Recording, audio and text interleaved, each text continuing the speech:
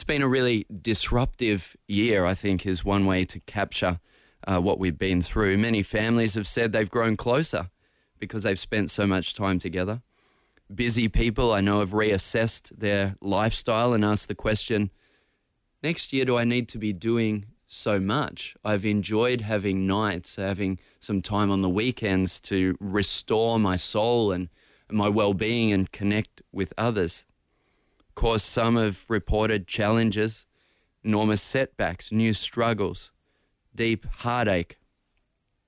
To me, this moment in history right now as we lead into Christmas kind of feels like digging out a garden bed, stirring up the soil, pulling out the old plants and even weeds and staring down 2021 with the question, with freshly turned soil, what now? What next? What are we going to do here? What are we going to plant in here? And disruptive times provide us that privilege of asking the question, what next? Came across an article during the week where the New York Times was covering the beginning of the rollout of those coronavirus vaccinations to health workers in the US. One interview was with a Dr. Hagen in Kansas, who has been working 12-hour shifts every day for the past month and a half to manage the surge in hospitalizations. She's seeing 50 patients each day and managing 5 new wards that have been turned into corona wards. In her interview, she said, I could almost cry talking to you now, she said. She has her sleeve rolled up and she's receiving her vaccination. And she says, I feel like I didn't just get a vaccine. I got a shot of hope. It's hope that this is the beginning of the end of this terrible pandemic that we've been experiencing and all the suffering and tragedy that's associated with what we've seen. I just loved that image. It caught me by surprise. She said it was like getting a shot of hope in my arm. And hope is such a wonderful picture, an image of a positive future. Hope is such a central part of the Christmas story that we celebrate now and kind of officially in 5 days' time. But at the same time, the thing about hope is that it's so intangible. Of course, hope is simply you would describe it as a feeling of expectation and desire for a certain thing to happen. And the truth is that we can put hope and expectation, desire that a certain thing would happen, into a whole bunch of different things. At the time, some of those things can seem so certain for the future. Some of the time we don't even think about it. It's kind of an invisible expectation until disruption occurs. And as disruption comes, it shakes us, it unsteadies us. This morning, I guess I want to ask you, what do you notice about where you find your hope? Many of us might have realized over this year that our hope was in a job. It was in a particular aspect of our lifestyle that became shaky or unattainable at some time. Maybe that was a holiday. For us in Melbourne, going out of Melbourne, dare I say it, became something that was a hope for the future, not a current reality. Our own health, the healing of a loved one, the presence of a loved one, our bank account, our status. And I think I could bring a message like this coming into Christmas any year as we all experience different disruptions in our lives, but certainly this year in a more focused way. Some of these things will have been interrupted for all of us, and as such, as people that I'm speaking to this morning who are coming into Christmas, not only having experienced disruption in your lifestyle, but having experienced a disruption in your hope. So where do we place our hope? The Christmas story, of course, has long been associated with being a time of hope and a story of hope. And I guess that's for a bunch of really good reasons. Maybe that recollection of a time in childhood where as children, we would hope for a great gift. Maybe it's a reflection of my current reality as a husband, hoping that I bought the right present for my wife, hoping for our families to unite, hoping for those that we know, or maybe we don't even know, that live on the margins of life, that we hope will have a positive community experience at this time of year as well. If we go back to the original story, which you could read for yourself, if you open up the Bible, if you're not familiar with reading the Bible, it is a confusing thing to begin to look at all these books joined together to tell us the story of God. But if you were to look in Matthew chapter 1 and 2 or Luke chapter 2, or if you were to read both of them, take you about 10 minutes. You'll read that story of Jesus from some of the early accounts. If you go back to that story, it is completely a story of hope. It's hope that God is near to people, nearer than we ever expected. It's hope that God hasn't abandoned humanity and is bringing his plans and his promises to fulfillment. Because it was out of hope that the Magi, or as we used to call them, the wise men, that they followed a star on a journey of many months, more than 1,000 kilometers through the desert. That's hope, to follow a sign and to keep on following. It was out of hope that the shepherds jumped out of their skin when a crowd of angels appeared singing their heavenly songs, but it was hope to engage with that story and not just hide when the supernatural appears, and no doubt everything else in them except for their hope. Hope that this was a positive message. Hope that this was a benefit and a blessing for the future, not something as terrifying as it seemed that kept them stuck there and not ducking for cover. Hope does that. It keeps us engaged. It was out of hope that Mary says yes to God's plan of conceiving a child in her. Because, of course, that would have created tension for her family, her community, set her up to be a victim of town gossip, to jeopardize her relationship with her fiancé and my guess is other relationships as well. But that's hope, to say yes to God and trust him entirely with the outcomes, trust him entirely with our life. They follow the government directive, which was to go to the town of Joseph's birth. And so they arrive at Bethlehem, heavily pregnant, without even booking an Airbnb, without even having a guarantee of accommodation available, carrying the hope of the world. And so that Christmas story is a story of hope. And I hear that story and I rejoice, but I find myself, honestly, rejoicing for the people that were there, for the people that were in the story, in the moment. They had been promised a Savior generations before, and they received news that that Savior was coming. The Magi realized that that constellation in the sky, that big star, meant something special was happening. The shepherds were confronted with the news, and I'm happy for them. But it does require a little bit of work, a bit of thinking to actually apply that into hope for my life, for your life. How does the story of a baby born in Bethlehem apply to our lives 5 days out of Christmas in 2020? I came across this story a few months ago and found it both heart-wrenching and inspiring and definitely full of hope, all at the same time. I want to share it with you now. In 1871, the Great Chicago Fire began in a barn where allegedly a cow kicked over a lantern, and that cow is to blame for ferocious flames and a fire that went completely out of control and burned for 2 days until rain began to fall and helped to put it out. It destroyed 10 square kilometers, and in In 1871 figures, it destroyed $200 million worth of property.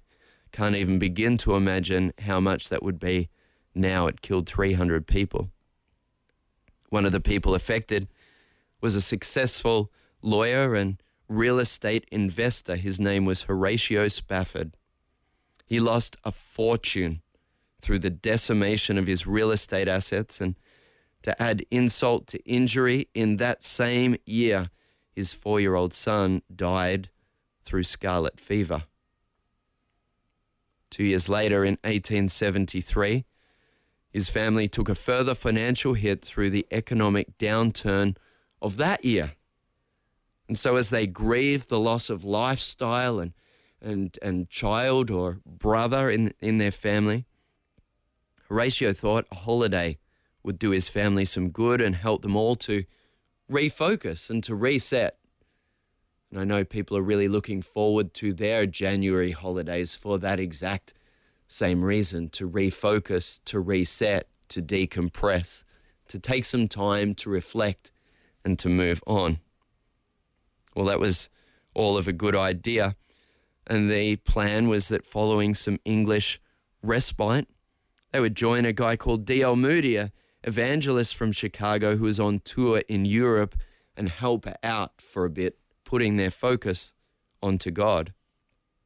So he sent his wife and 4 daughters on a ship to England, planning to join them shortly after he finished, because there was some pressing business at home. They were rezoning Chicago, and he needed to be there to make sure that he was able to recover some of what had been lost. While crossing the Atlantic Ocean, his wife and 4 daughters were on a ship that was involved in a late-night, terrible freak collision. It quickly sunk. And despite her every effort, his wife Anna was unable to save her children. Heartache on heartache. That night, more than 200 people lost their lives before another cutter was able to come to their rescue. His wife, Anna, was the sole survivor in their family of that tragedy. And so, arriving home in England, she sent the now famous telegram, "Saved alone. What shall I do?" And this is where I think we get an example to imitate and a bit of an idea, a principle to apply about how it is that we access hope. Because many of us expect, I know I do, that hope comes in full-grown form. Hope comes as a mature adult. Hope comes ready for the picking. But I think hope is more like a garden bed that's freshly turned and is ready for planting. I think hope is more like a small, vulnerable baby born into the world, but still requiring nurture and care and love for it to flourish into a mature adult, to flourish into that which is what we are expecting and hoping for. But it is so easy when facing heartache and tragedy. I can't even imagine for Horatio and Anna Spafford the heartache and tragedy that they were experiencing. Wouldn't it be so easy in those moments to escape and to run the other way, to medicate the pain, to turn to alcohol, to turn to work, to turn to any other manner of addictions or paths to escape, to suppress the pain? Wouldn't it have been easy for Horatio to turn his back on his old life and move on? But here's the key. He doesn't do that. He engages with it, and he rushes on the first ship to England to be by his wife's side. And as he travels and as they sail for England, the captain, aware of the fact that a tragedy had struck the Spafford family, calls Horatio up to the cabin and he says, "Around about here is the spot where your 4 daughters perished." And again, Horatio could have gone to a personal escape. But he chose not to. He chose to engage with the pain. He cried out to Jesus, the author of his hope. And he described a transcendent peace that overcame him. And he began to write these words: when peace like a river attendeth my way, when sorrows like sea billows roll, whatever my lot, thou hast taught me to know, it is well with my soul. You might have heard those words. I heard them singing that hymn as a child. It is well with my soul became a song that has been sung in churches ever since. A reflection of the deposit of hope that came to a man facing enormous tragedy and complete disruption to his life. That poem became the lyrics of a hymn that tells us that we cannot put our trust entirely in those good things that we have and we hope for and that are real, but we cannot put our trust entirely in them. Our trust transcends those things. The fruit of this family's trust continues, and in fact, the legacy of their life goes on after this moment, not before. The story continues following the sinking of the ship. They have 3 more children. One of them tragically dies. And this final tragedy, after a decade of financial loss and personal grief, began Horatio's philosophical move away from material success and the striving and the way that he'd approached his life. And it began a lifelong spiritual pilgrimage, all for Jesus. Anna and Horatio Spafford soon moved on from the church they'd helped build and hosted prayer meetings in their home. And they then went with 13 adults and 3 children to plant a community in Jerusalem. And there they put love into action and gained the trust of all of the local religious communities. And some of the work that they began there still continues today. During and after World War I, this community was essential to Muslim, Jewish, and Christian communities on the Eastern Front. They hosted soup kitchens, hospitals, started orphanages, and put their hope in Jesus into love in action. It is well with my soul. But who would have thought that this family's biggest contribution would have been after so much loss? That's where I think hope in the right place ultimately helps transform tragedy into triumph. If we go to the Bible, Isaiah is a book that we find in the Old Testament. And the Old Testament mentions the fact that Jesus is coming. It promises and it hints that he will arrive. It doesn't give a time or a date, but it says a Savior is coming. The world's broken and in disrepair, but he's coming. He's coming at the right time. In the book of Isaiah, it's especially the second part of it, it's packed full of future promises. And this one was written more than 500 years before Jesus actually came. Can you imagine being a generation in between the promise being given and the promise being fulfilled? Hanging on in there, sustaining faith in those moments for a future that's not yet realized. That's what hope is. And this one, chapter 40, is all about the promise and prediction that there is one coming who will bring everlasting good news, who will be God, who is kind like God is kind.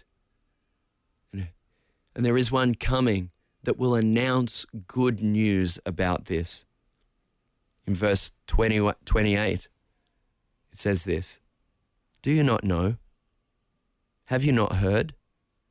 The Lord is the everlasting God, the creator of the ends of the earth.